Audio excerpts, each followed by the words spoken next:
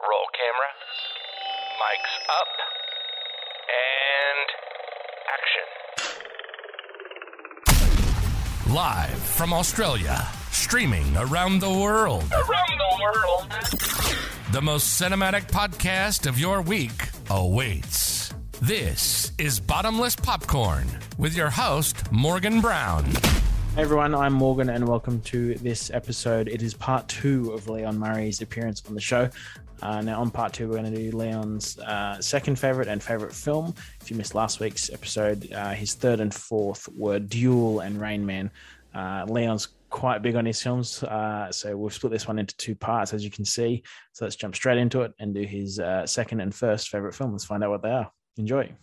Do you try and watch films that win awards, get good reviews? Like, do you take notice of this? Or, what do you reckon? Based on, I think it's a big yes. So far, I am this man. This is where I live. I'm a massive Academy Awards nerd. I printed out sheets of like every winner, going back through every category, like all the nominees. I memorized who won and who didn't win. It's I don't know why, but the Oscars in particular very meaningful to me. I think it's partly because it's history in the making, the heritage of it and the value of it, and I think it's just partly because it's sort of, it's sold in as the pinnacle, but I think it is in many ways, like in terms of marketing, and obviously every trailer is like Oscar winner Jennifer Lawrence, like, it means something. It's currency, but it's also just a beautiful piece of art. That actually, that statuette was designed in, 1926 or 1927 by like we're talking, these people didn't fuck around. They knew what they were doing. Like, we're in the golden age, and these studio designers and stuff. It was a production designer or, a studio, an actual artist that designed this statuette, which I think is genuinely one of the most beautifully proportioned human objects of art that's ever been that graces the face of the planet. I really genuinely believe that. I think it's a beautiful object. So I'm very taken with the statuette, but I'm very taken with the history, and I'm also obsessed with it happening every year. So like I said, Oscar predictions, I listen to podcasts, I read Oscar blogs, I look at lists of other people's stuff, and I know that's probably almost everyone listening to this is like, what a fucking waste of time. Does this guy say he had 3 kids? Because they must be missing him right now, because he is not spending time with them. But I named one of my children Oscar, so there you go. If that gives you some indication of how this answer is important to me.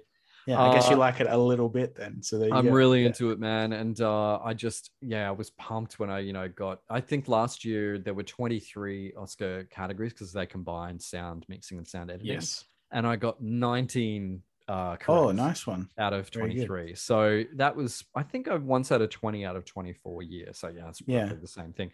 Cool. But it's speaking more generally, like ratings and stuff. It does matter to me. Like I always have an idea of like a movie's, like their Rotten Tomatoes score, their Metacritic rating, what they rated on IMDb, like just the general perception of something before I go in, like just to know. I don't need spoilers. I don't need to know like everything about it. I don't need to even know the plot or anything. I just like to know who directed it, who's in it, and how's it landing. What's the general consensus? Is it a 50? Is it an 80? Is it a 99? Like just, and that doesn't mean that helps me make up my mind about what it's going to be, but it informs me as to sort of what I'm going to perceive when I'm sitting in the theater, and I think, there are certain things where it's like when you're at home, there's stuff you can scroll through, stuff where you're like, no, I'm going to give this the full, respect it deserves. And, to be frank, like the sort of the Clifford the Big Red Dog, you can, do you know what I mean? And then where it's, go to see June or No Time to Die or The Father. Yeah. And, people have, like, anyone who's worked on any of those, including Clifford, has worked hard on it to make it. I've no doubt about that. And I have full respect for anyone who does it. But when you're talking about something that might be in the conversation for awards, you're in a different, league. And I really feel quite proud of sort of knowing and feeling like I know kind of who is in the conversation for winning Oscars Yeah. and who isn't, based on what they've put on the screen. Yeah. Okay. Because I think you can get your radar quite tuned into who will make the cut and who won't. And that's a difficult thing. It's sort of hard to define, but there's a thing about it that you can tap into to kind of figure out. And that really, really excites me, as you can tell. So, very good. Nerd alert all over that answer. Big sirens all over it. Is there a film you've seen you really loved, but you've kind of come back to it more recently and had maybe a change of heart or a change of opinion about it? Yeah, I was thinking about this, and I don't want to be too mean, but I reckon Juno. Do you know that movie where the teenager is pregnant? Oh, yes. Jason Reitman film. Yep. Yeah, I just, it's got that mid 2000s sort of slackcore, mumblecore vibe, really hip at the time. I think it was 07. I think Diablo Cody maybe won the Oscar for writing it. I think so. And it's just so affected, man. I went back to it I might have been on a plane, or I might have been, sort of like, oh, Juno. Yeah, and best place to watch a film too. Yeah, well, it was kind of cringeworthy. Just some of the sort of, that dialogue that's just so hip. It's just sort of too like, I found it kind of.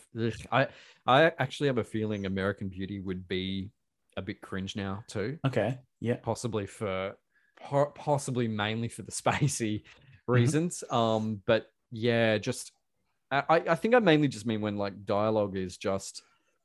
Do you remember a period in time when people were like, oh my God, that's so clever? And then now you go, oh, Jesus Christ, could they have been trying any harder? You know, like it just has that affected feel to it. Something I watched the other day, I felt exactly that way watching it. I can't think what it was, but I remember just being like, oh my God. This feels so written. Like It's easy to say, like to sit here and say that like tastes change. And, sometimes films can kind of create something which other films then have the privilege of sort of running in that tracks that they've kind of carved out. And then so that original thing can then have that feeling like in future years, which is sort of like where if you know film history, it's handy that comes in, you go, well, no, hang on, you've got to respect this for what it did at the time, because it carved something out that then was like a trough that all the other films came and, sort of, wallowed around in like pigs in mud. So I don't know. It just sprung to mind because I just feel like it's trying, quite hard. What's a film you've seen you really liked, but you probably won't ever watch it again? Just seeing it the once was enough. I saw this last year, I think. Might have even been earlier this year, but there's a Sam Peckinpah film called Straw Dogs. Dustin Hoffman's in it. It's early 70s. I think it might have even been 71. And that year was like A Clockwork Orange and maybe something else from... There's like 3 films that just would have, like, audience would have been like, what the fuck? I mean, like, because there's just these intense, violent, psychologically disturbing, like real genre shattering stuff. And it was really, it was tense, it was disturbing, it was psychological, and just really, again, 50 years old, totally holds up. Really, really excellent exercise in tension and again, big time themes of like emasculation and masculinity in there. It was just really extraordinary. Like, even the way he uses sound design at the end, particularly, there's sort of, it's about a couple and they're defending their house, and village, like people around the village kind of come, and there's a bit of an attack scene, and just the sound design of them attacking the house is deliberately over the top, like very, very overdone to an unrealistic degree, but it's done intentionally for that reason. And it really stayed with me. It's I'd heard for years, and even through film, like at college, and this Straw Dogs, you hear about it, like you hear about A Clockwork Orange, like this its reputation precedes it, you know what I mean? And it was a real eye-opener. It was quite a piece of work. But once is probably enough, I think. It just it was sort of intense in a way that it does leave a dark sort of stain on you. Don't know how else to explain it, but pretty I put The Revenant for myself. I put The Revenant in that category.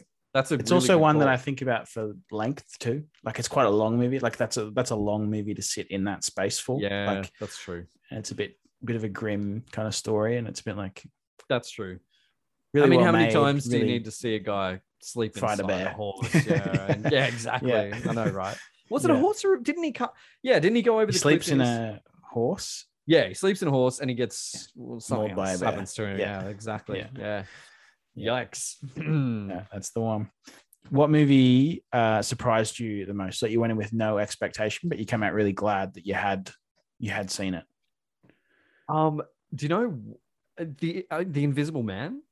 Ah, You know, yeah, the Lee Elizabeth Winnell. Moss. Yeah. It was a banger. Yeah, it's I good. really dug it. I thought it was just tight. It worked. It was just everything. You know, it was super effective. Yep. I think it had a lot to say. Obviously, it wasn't just an Invisible Man movie. It's, you know, there are many ways to slice Yeah. the themes of that and what obviously, yeah, in the times that we live with, kind of gaslighting and Me Too and all this. It was really, I thought it was just so well executed. I was super impressed with it. And then I watched it at home and it was super impressed with it again. And Elizabeth Moss, man, that's like a Sigourney Weaver in Aliens, Linda Hamilton type of, she absolutely tore that thing apart. Like that is not easy to do. And she was excellent. Like I was like genuinely, there's two female performances there's three actually in the last couple of years in horror that genuinely deserved awards attention. And it was Elizabeth Moss in Invisible Man. It was Toni Collette in Hereditary. Yes. Insane. Brilliant. Yes. Fantastic.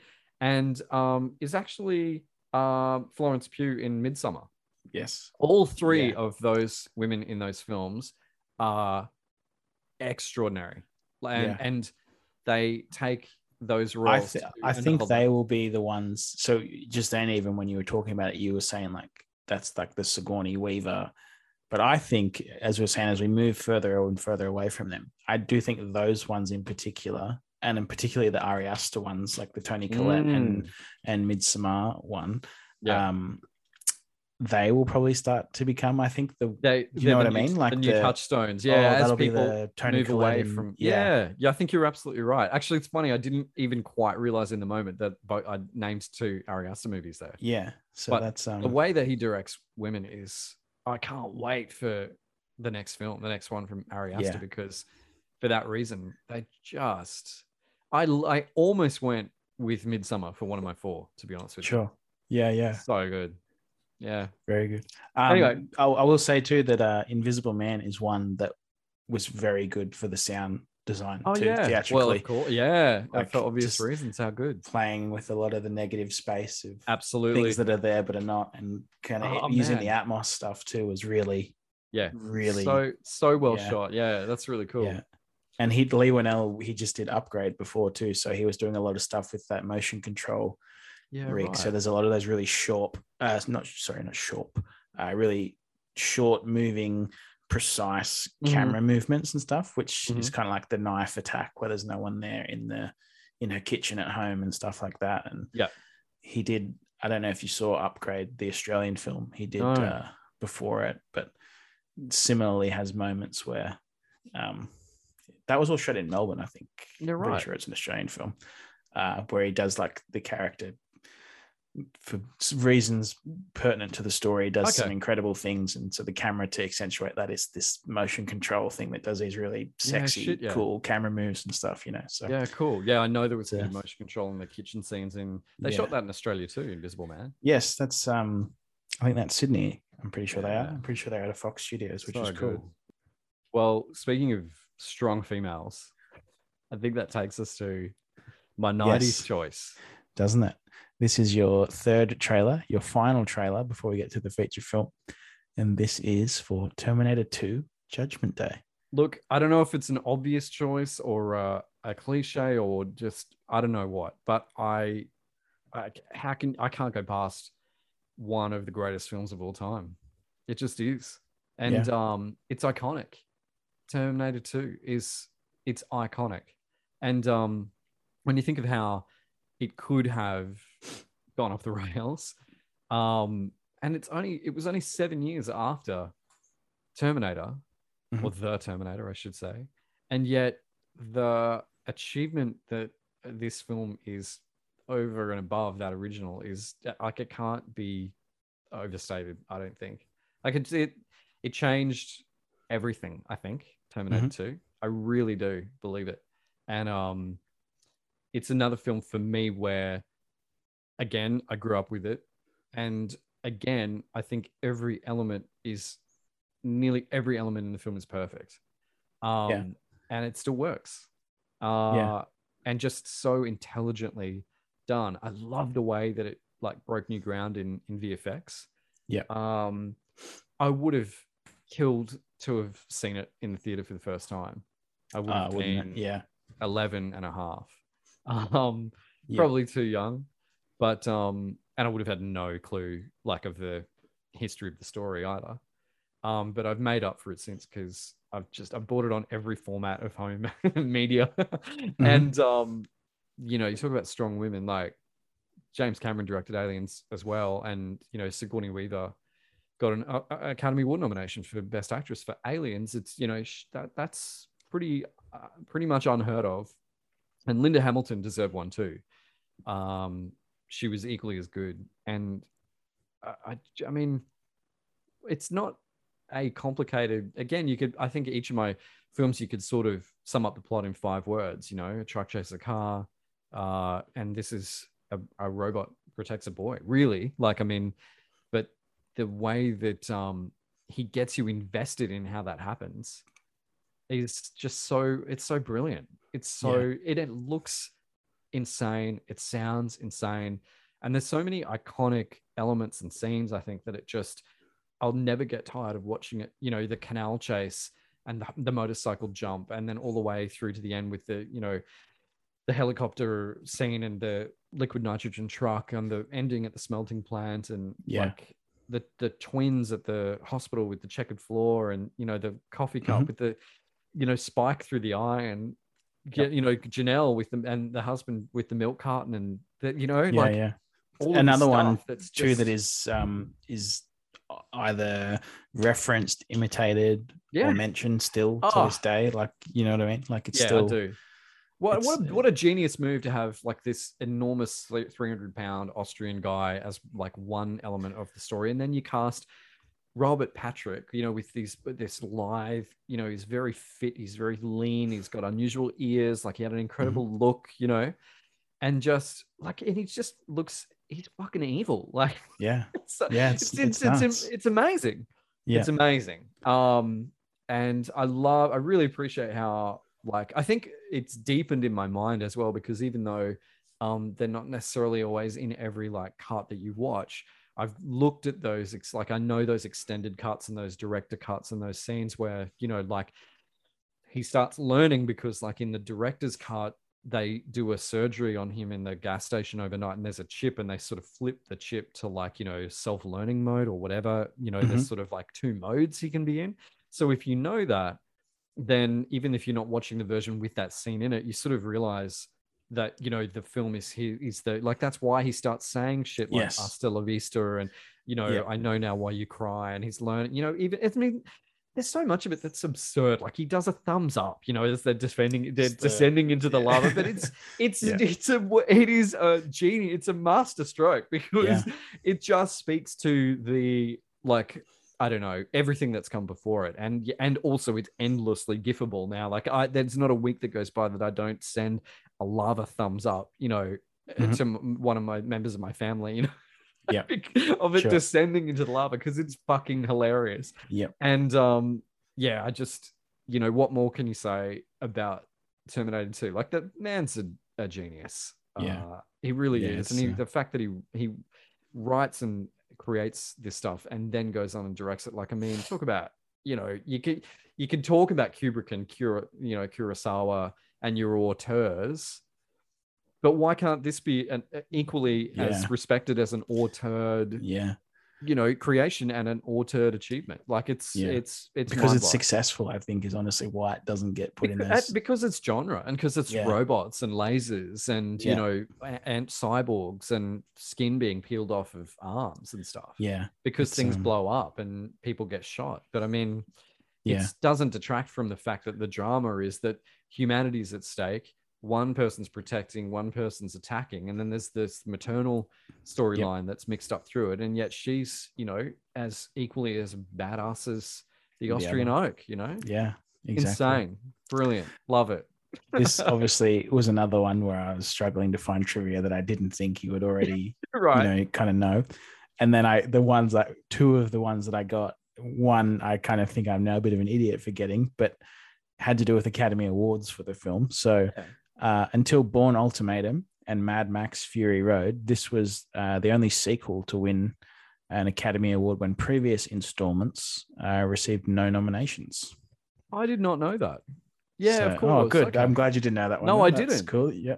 I knew that original Terminator wouldn't have been nominated for anything, but then, it's interesting, isn't it? That it won 4, I think, as well. Yeah. Terminator 2, which is, again, a testament to, like we were saying before, I think people hang shit on the Academy a little bit and sort of some of their choices, but you got to respect that they will award genre when it's deserved. Like, look at Mad Max Fury Road, or look at Black Panther. Like, both of those films won costume design, I think, of all things. Like, so they don't always have to go, oh, well, here, we'll give it to the regal patrician, ball gown movie. Like, if something's genuinely an extraordinary achievement, of course, Terminator 2 deserved visual effects and sound design. It was nominated for cinematography as well.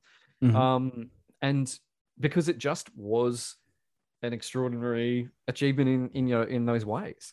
Yeah. So I always love when something like that will come along and, sort of almost like nudge like a quote unquote proper film out of the way and jump in there. Because it's like, good. It shouldn't matter what the film is. Like, if it does something, I mean, even Norbit was nominated for an Oscar for makeup, right? Yeah. And that doesn't mean the film is worthy of... Yeah, exactly. Yeah, I see what you're saying. That's true. Yeah, I agree. This was only other cool fact I really thought you'd enjoy. It's not particularly about the film, but the Terminator 2 outgrossed Terminator in just 4 days of its theatrical release, sounds about right. That seems to be very on trend with how everything happens now. The sequel often outperforms the predecessor in far quicker time. That's funny. Kind of crazy. 4 days. Well done. Yeah. Well deserved. Indeed. I wish I made that kind of money. I brought this up once with someone else in one of the episodes too. I'll ask you, so I haven't put it on your thing. So why do you think that?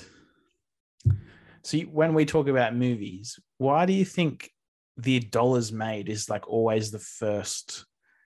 Like, you or I have no financial investment in a film. So why does that matter to you or I when people go, oh, did you hear like this made $1 billion? That's, like, I don't understand why that's I think the metric. I think it's because it means other people have seen it, which validates your choice. Yeah. Like, if you're like, well, look how many other people have seen it and liked it too, then that is validating that you think it's good. I think that's a big part of it, Yeah, sure. Like, you don't want to be shouting from the rooftops, that this is the best movie ever. It's like, well, mate, it made $30. No one likes it. So what are you talking about?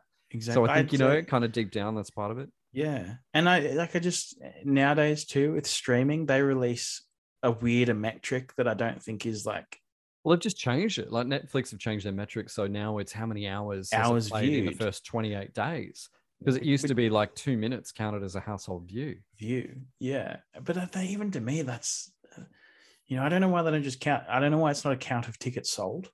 I know, because then, they're saying, well, Avengers Endgame is, and I was like, well, what about Gone with the Wind? Like, it's, adjusted for inflation. It's sold, it's more tickets than anything. So it does. It sucks. It's unfair. I think when you've got, I think, I just think it's a weird metric. Made so much money in '93, and then I don't know where that sits on the overall list now. But I think it would still be well and truly like Jurassic Park and E.T. and Star Wars and those films, the ones that effectively Spielberg and George Lucas were in effectively a two-man race, one-upping each other from 1975 through to 1994 or something, Yeah. one after the other. Oh, you make Jaws, I'll make Star Wars. Oh, you make Raiders, I'll make, obviously half of these are doing together, but they consistently flip-flopped.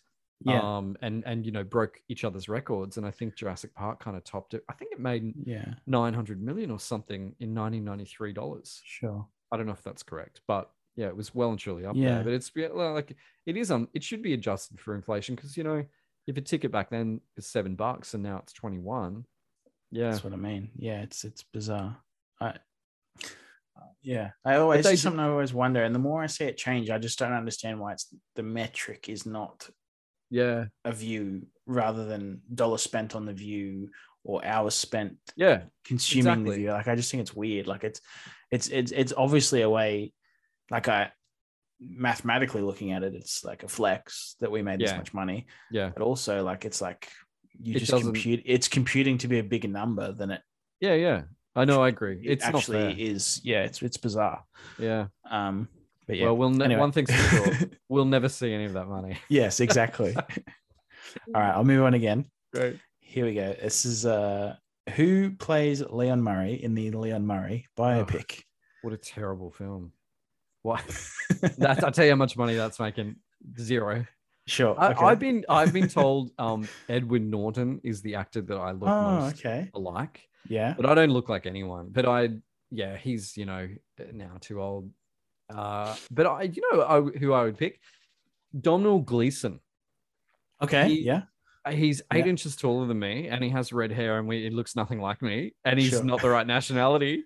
Yeah. But I love his energy. I love him in everything he's done. He's got this cool, sort of disarming, slightly goofy, just everything he's done. He did a great episode of Black Mirror.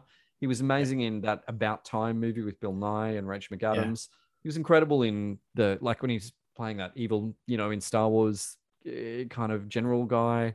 Yep. He's awesome. He's really good. But as I say, way too tall with the wrong hair and doesn't look like me and is not Australian. So I don't like the chances. But he's got a good he's got something about him that is just very relatable, I think, and not he's right in the middle of that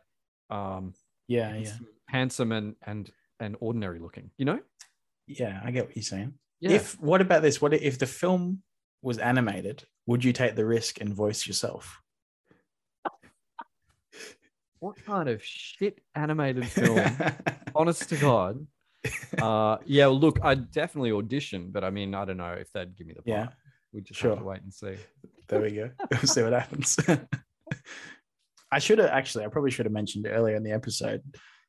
Most, I think, people listening to this might recognize your voice as Big Brother from the years 2008 to 14. This is the one, aren't you? You're saying that's the one. Morgan, it's come to my attention that you've been doing unspeakable things alone in the bedroom and on the workbench behind in the dead of night. And Big Brother has no choice but to evict you immediately. Oh, all right. I'll take my way out. Thank you. Yeah, it's a matter of time. No. Little known fact, when there was not that much to do, we would throw movies on for the housemates just to basically kill time. So, if... was that like to buy time for yourselves, as in to like have them do nothing so you could edit and keep up to date, or just... A little bit. It's sort of like if the day is done and there's enough scenes, for the show, and if there's really no big agenda, then sometimes we'd just put on a movie. Cool. Or like if they won something special and they got to go to a special room and be alone, take a friend with you, then they'd be like, you can watch a movie, because they were starved for any kind of attention, or anything like to do or read or watch or anything that wasn't just talking. So would you curate what they could watch as well? Or is that decided by someone else? Oh yeah, it'd be like, here's a selection, and they would choose something, invariably some vacuous horse shit, which we would then line up on some projector somewhere and then kind of yeah, then we're just sitting around watching a movie for 2 hours. Yeah, So, cool. good times. Interesting. Yeah, very cool. No, nice. What about in the space of like voice work? Actually, have you ever done like movie trailers and stuff like that as well, like TV, movie, that kind of voice work? In a world, Yes, exactly what I was going to lead to. outlawed. Yeah. One man, two men. The trailer for comedian Jerry Seinfeld's documentary Comedian is a very good trailer where they get the voiceover guy and it's like, one man. No, there's no man. Two men. No, forget the man. It's very funny. There's also a great movie, I think Lake Bell, called In a World. It. Yes, Yeah, I was going to bring that up too. I think yes. Is it Fred what's his name? Yes, I know the guy Fred you're thinking Melamed, of. yeah, who Yep. plays her dad, I think, who And he is a like movie supposed to be trailer the Don LaFontaine. Yeah, that's right. Voice guy. There's also another great YouTube where 3 or 4 of those movie trailer VO guys all get in a limousine together. So you've got the Don LaFontaine sort of in a world, one man kind of, and then there's the sort of Disney like Timon and Pumbaa are back sort of, you know, like this Christmas a magical story, that sort of Disney chipper guy, and there's like 4 of them all together, and it's spooky to watch because you can like hear your childhood crashing through your brain as they do this scene. It's pretty funny. Yeah, I'll move on again. What about do you have a favorite like line, like piece of dialogue from cinema or a movie in general? This is so hard. I bet it would be. This is one killing that's like me. Very I specific. like bite-sized lines. Like I love little beautiful little curlicue lines that don't have a lot of impact in the story, but they're just this delicious little cherry on top of a bow on top of a sundae, sort of like and in Glorious Bastards, I love when Hans Lander is sitting with her and the scones arrive and he goes, attendez la crème. Like just he's saying, wait for the cream to arrive before you eat the scone. Like attendez la crème. I say genuinely all the time to my friends, like when I want them to wait for something. It's just stayed with me. And it's such a dumb throwaway thing, and it's in French, and no one, you know, it's so obscure. It's so obscure, but I love attendez la crème. Okay. And I love when Daniel Plainview says, "I'm finished," at the end of There Will Be Blood, when he beats Eli's head in with a bowling pin, and it's the climax of the entire movie. Mm-hmm. And again, I often will say, you know, push myself away from the table after a meal, "I'm finished," because it's just such an insane thing to say after you've clubbed somebody to death. Yes. It's brilliant. I mean, Paul Thomas Anderson, we haven't even touched on in this podcast, but Jesus Christ. And I'm really excited. I've got a screening next week of Licorice Pizza. Licorice Pizza. Yeah. Which is cool. Something I'm really, really looking forward to. There Will Be Blood was genuinely very close to making this list of 4. And Daniel Day-Lewis, I think, he created something for that film that I think that will be one of those test of time performances that people discuss, like we were saying before. It was absolutely incredible. I was so happy that he won an Oscar for a very intense and strange and unforgiving kind of character like that. Yeah. And I also really like when in True Lies, one of my favorites, actually, this would answer the comedy question, because True Lies is one of the funniest films I think ever made, even though it's, you know, not really meant to be. But when Arnold Schwarzenegger goes to test drive the car with Bill Paxton, because he's obviously tracking him because he knows he's a spy having an affair with his wife, where, you know, he's, you know, pretending to be a spy. And he gets Bill Paxton to describe to him like what his MO is for like attracting these sort of bored housewives. And he describes to him that he pretends to be a spy to sort of like lure them away from their husbands. And Arnold Schwarzenegger says, "What about their husbands?" And Bill Paxton is eating a sandwich. he spits back at "Dickless." I think this is one of the greatest line readings of any character in any film ever made. It's one of the funniest responses to anything in any film ever. "Dickless. What about their husband?" "Dickless." And this egg and lettuce sandwich kind just of flies spits everywhere out as he says the word "dickless." I mean, Jesus Christ! Like, you can't beat Bill Paxton in True Lies. You really can't. And it's what a bittersweet thing that he's no longer Yes. with us, because that film, my God, what a Good. that scene alone really is like, I mean, if there were kind of 3 minutes of film that, you know, I could like keep forever, the car scene from True Lies has really got to be up there, man. It's gold, absolute gold. Nice. No, cool. That's a good one. I've never heard someone simply mention a single word as the favorite line. That's one of my favorite lines is one word. Okay. What about favorite character from cinema? Boy. Well, I got to tell you, Hans Lander, Daniel Plainview, and that car salesman would probably be right up there. But actually, the lead in my feature film coming up is one of my favorites too. So I'll save circle back to that one in a second. Yeah. You know what? I genuinely think my all-time favorite characters aren't even human, because I think it's tie between. You got to stay with me on this. I reckon it'd be a tie, the T-800 from Terminator 2, or Herbie the Love Bug. Okay, interesting. There's a robot or a VW. It's really what we're choosing between, not even a human. Okay, and that's interesting. I mean, you know, that's an absurd answer, but I love Herbie. I grew up on Herbie, and he's the coolest. And I've, you know, been he embedded my love of Volkswagen Beetles into my heart, you know. So nice.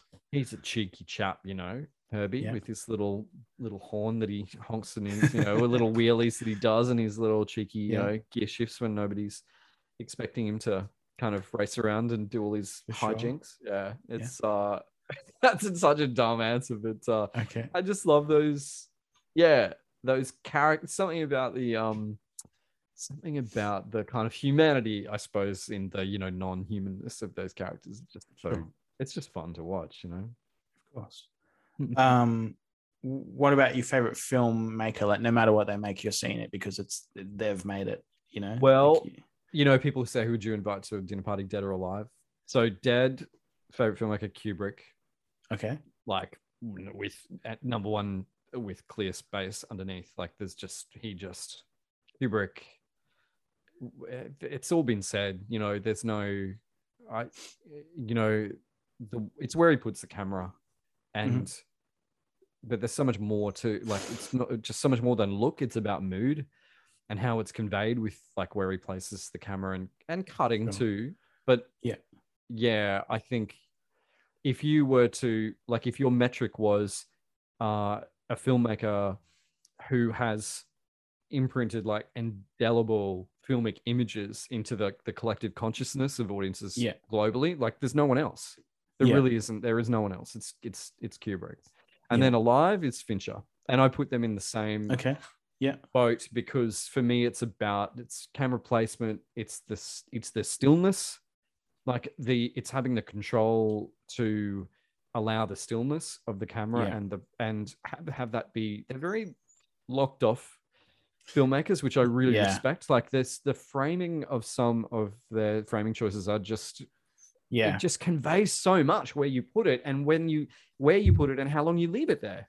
It's incredible. And the mood that you can do with that, they just have total control complete control over what story they're putting in front of you and what they're feeding into your eyeballs and how they're doing it. And they're both masters of using equipment to do that. And so they are creating, it's such restraint. It's like the restraint. It's restraint. Absolutely. Which is crazy. Because I remember, like, when I did the year of, like, film, it wasn't like film school, but like film study and stuff like that. Yeah. When you get the gear, you literally, you almost want to skip the step of it standing still, and you go straight to moving it around and doing all this sexy stuff. Yeah. And like,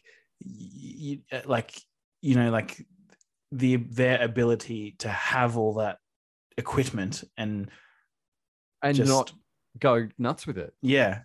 And that's something I find with Spielberg is, like, I was watching The Post and they're in a living room talking about whether they print an article, and there's a fucking crane shot, like, it's swooping in on the camera. I'm like, what are you doing?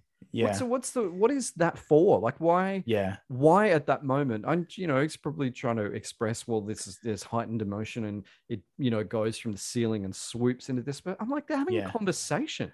Yeah. I just find that choice. I'm like, oh, he couldn't help himself, Yeah. Spielberg. But I will say, I think for newer filmmakers, that's probably something that's going to become tougher, because I feel like a lot of people starting now are probably filming their first things on their smartphone, which is tiny and can put it anywhere and weighs nothing. So your ability to put it here, there, and everywhere is essentially limitless. And that is going to be people's method of teaching themselves how to do it. So I think exactly what you're talking about is probably going to become less seen potentially for the next little while, until those kind of films become the ones that are referenced and stuff in time. But but you know what I mean about those two, and like I do. The look of man, I could still go. I won't, but I'll go. I could go on about Fincher, because just I find it so exciting what he chooses to do, and how he, where he puts the camera and how he tells stories. It's just really, he's my favorite like working filmmaker by far.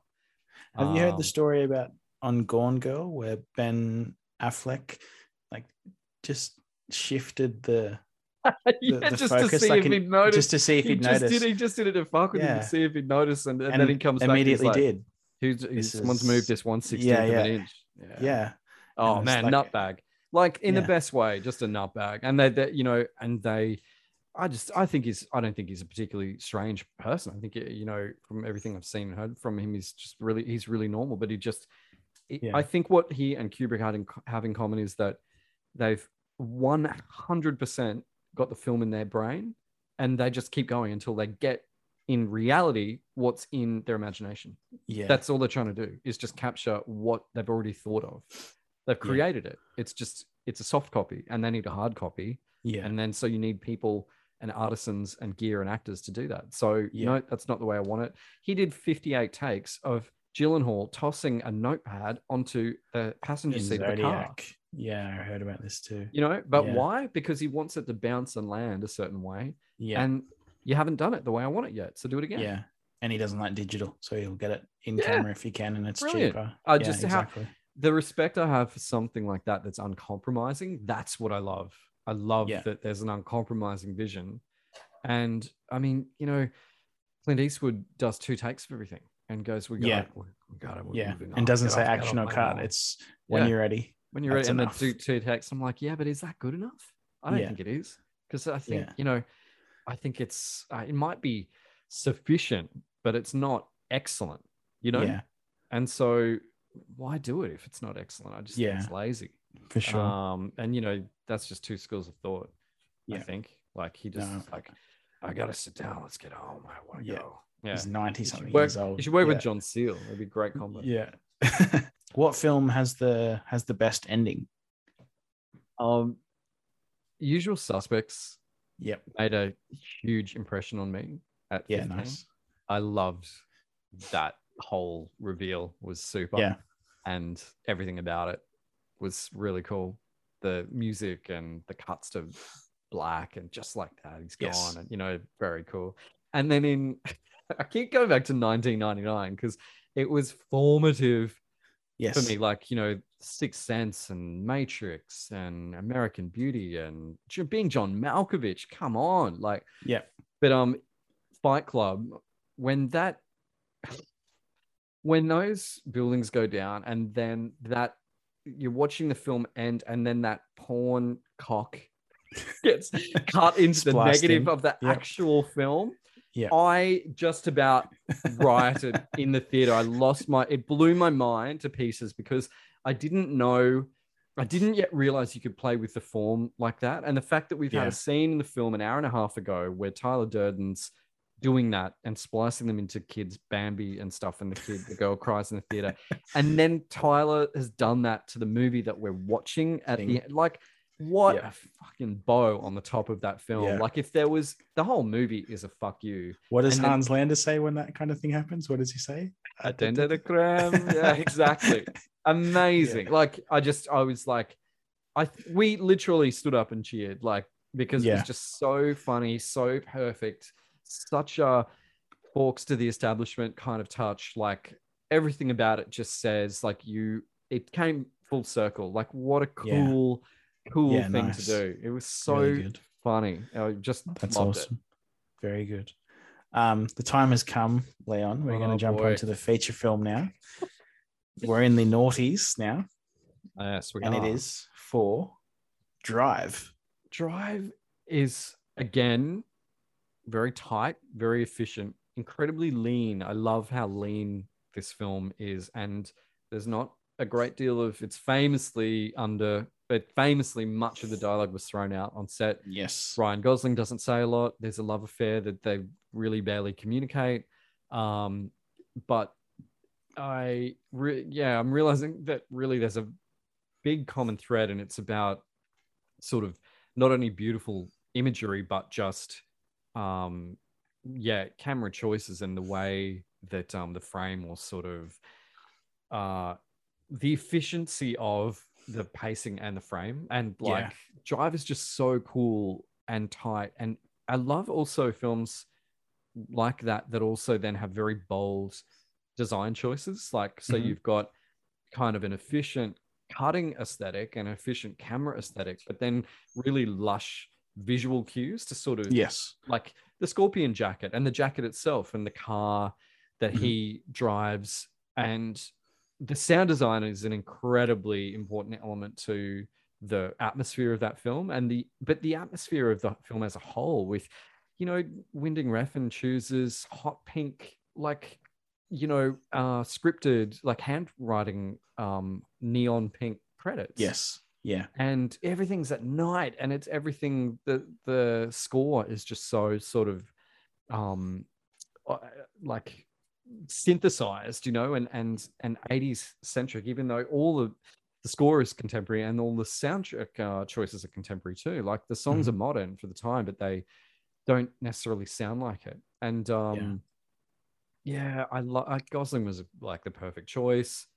And there's just the bursts of violence in it are sensational. Yes. I just love everything about it. And it's not a film you'd sit down with your nana and enjoy. But it is a very tender film at the same time as being, you know what I mean? Yeah. So and another cool thing about that character, even though he doesn't say a lot, is that he's unequivocally morally centered. So there's many like times in the film where he makes a choice, and that choice is very, very morally watertight.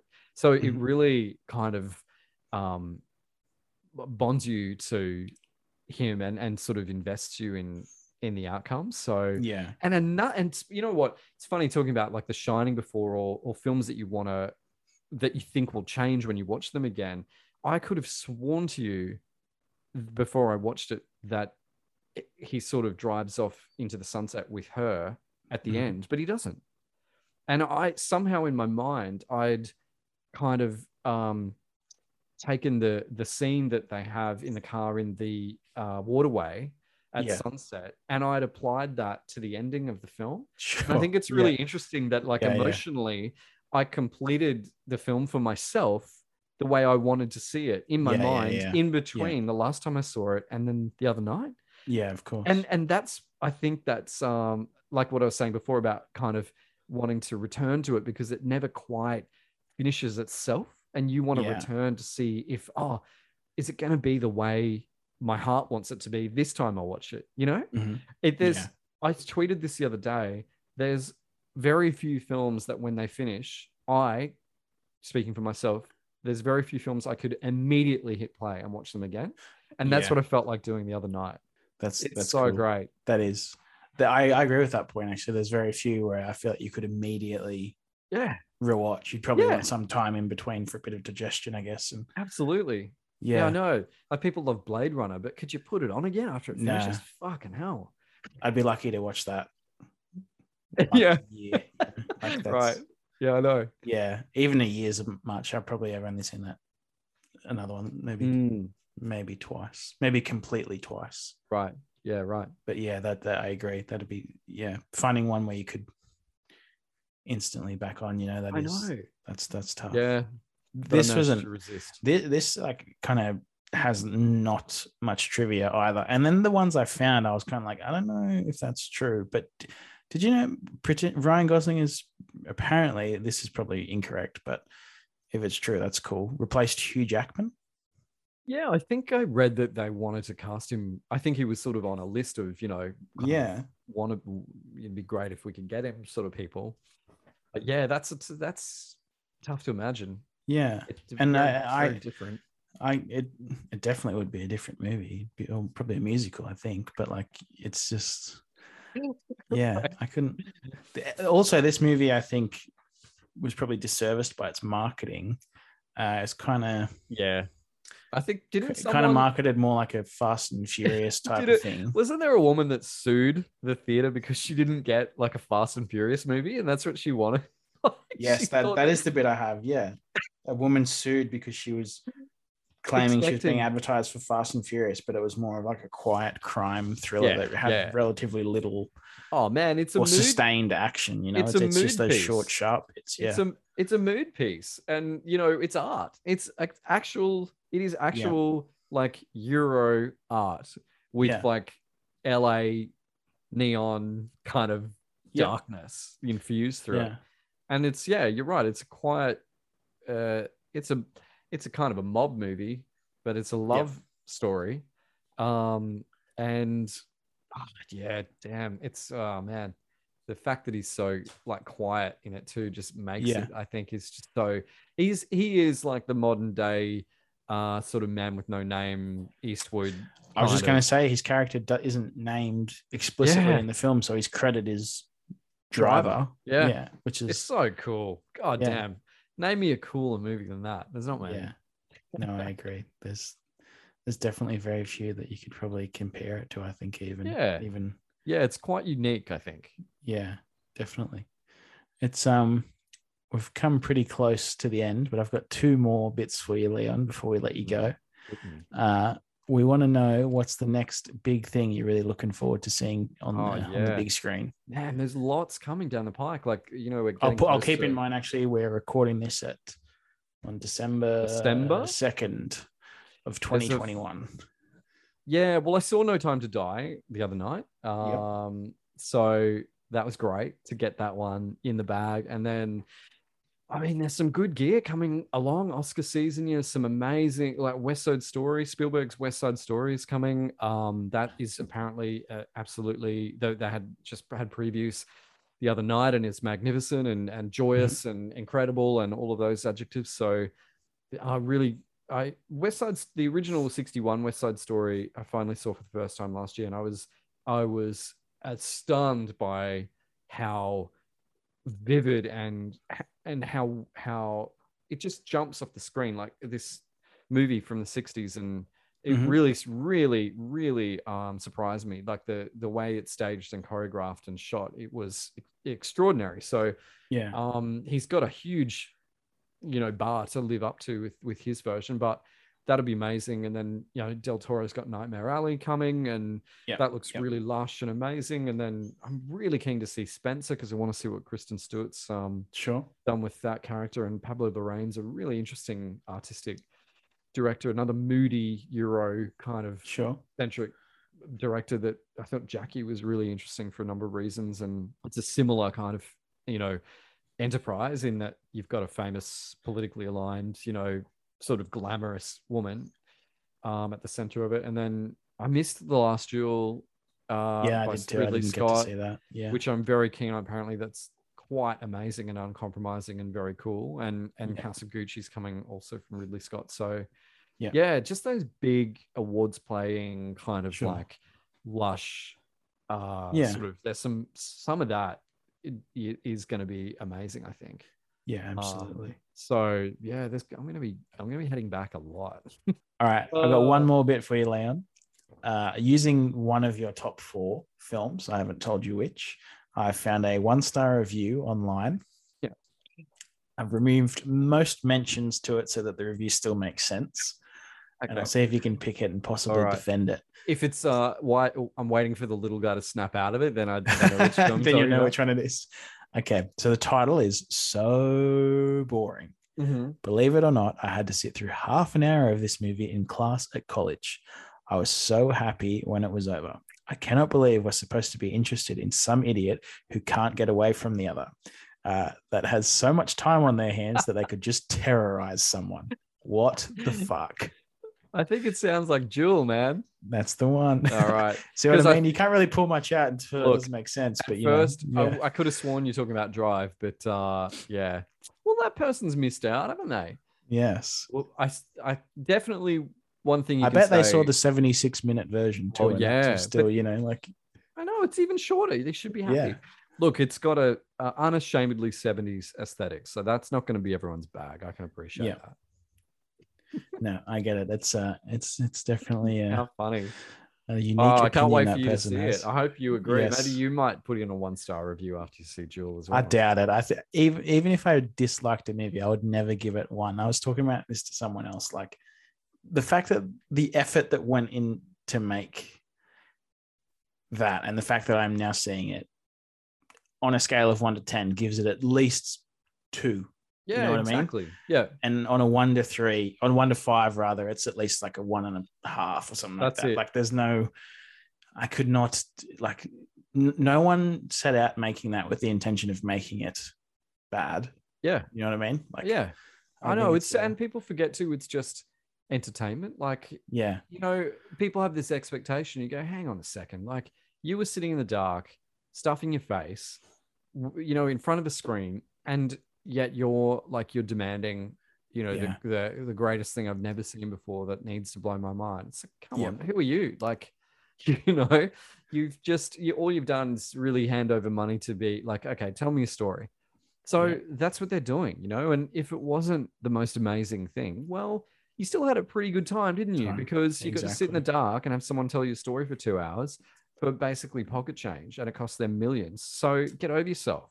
And unless, it's as bad as like Tommy Wiseau's The Room, you really don't have much to complain about. I reckon. I think even, as famously the famous line, it's like pizza, even when it's bad, it's still pretty good. Still good. Yeah, for sure. And as Hans Lander said, perfect. No, Leon, that was awesome. Thank you so much for doing this. I really appreciate you coming on. We should put in like a code word at this point. So if anyone has lasted this long, that they can like email you and win a prize, because I realized that my answers have in some ways probably exceeded your expectations, but I did warn you, strap in. Like, you did. So I hope I haven't nerded everyone out too massively, I just love, getting my hands in the dough with this stuff. Like you could talk about it forever because there's just so much to discuss. It's the best. Yeah, it is. It's the best. And what a great, what a treat and what a privilege we have to get these incredible artisans to sort of do this stuff and turn out stuff that's like magic. It's like magic. Yeah. Every time it's new, and some of them are great and some of them aren't, but some of them are like, you could put in a time capsule and shoot it into space because it needs to live forever because it's just so brilliant. And isn't it amazing that we can be these little hairless apes that stroll around on this rock, and you can achieve something like that?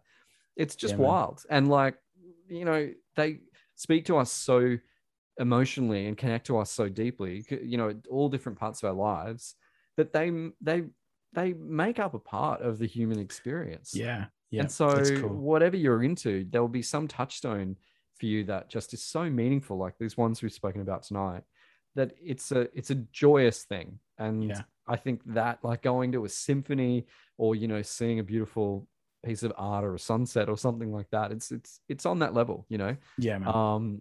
And so, it's so much more to me than just movies. So I love it. Absolutely.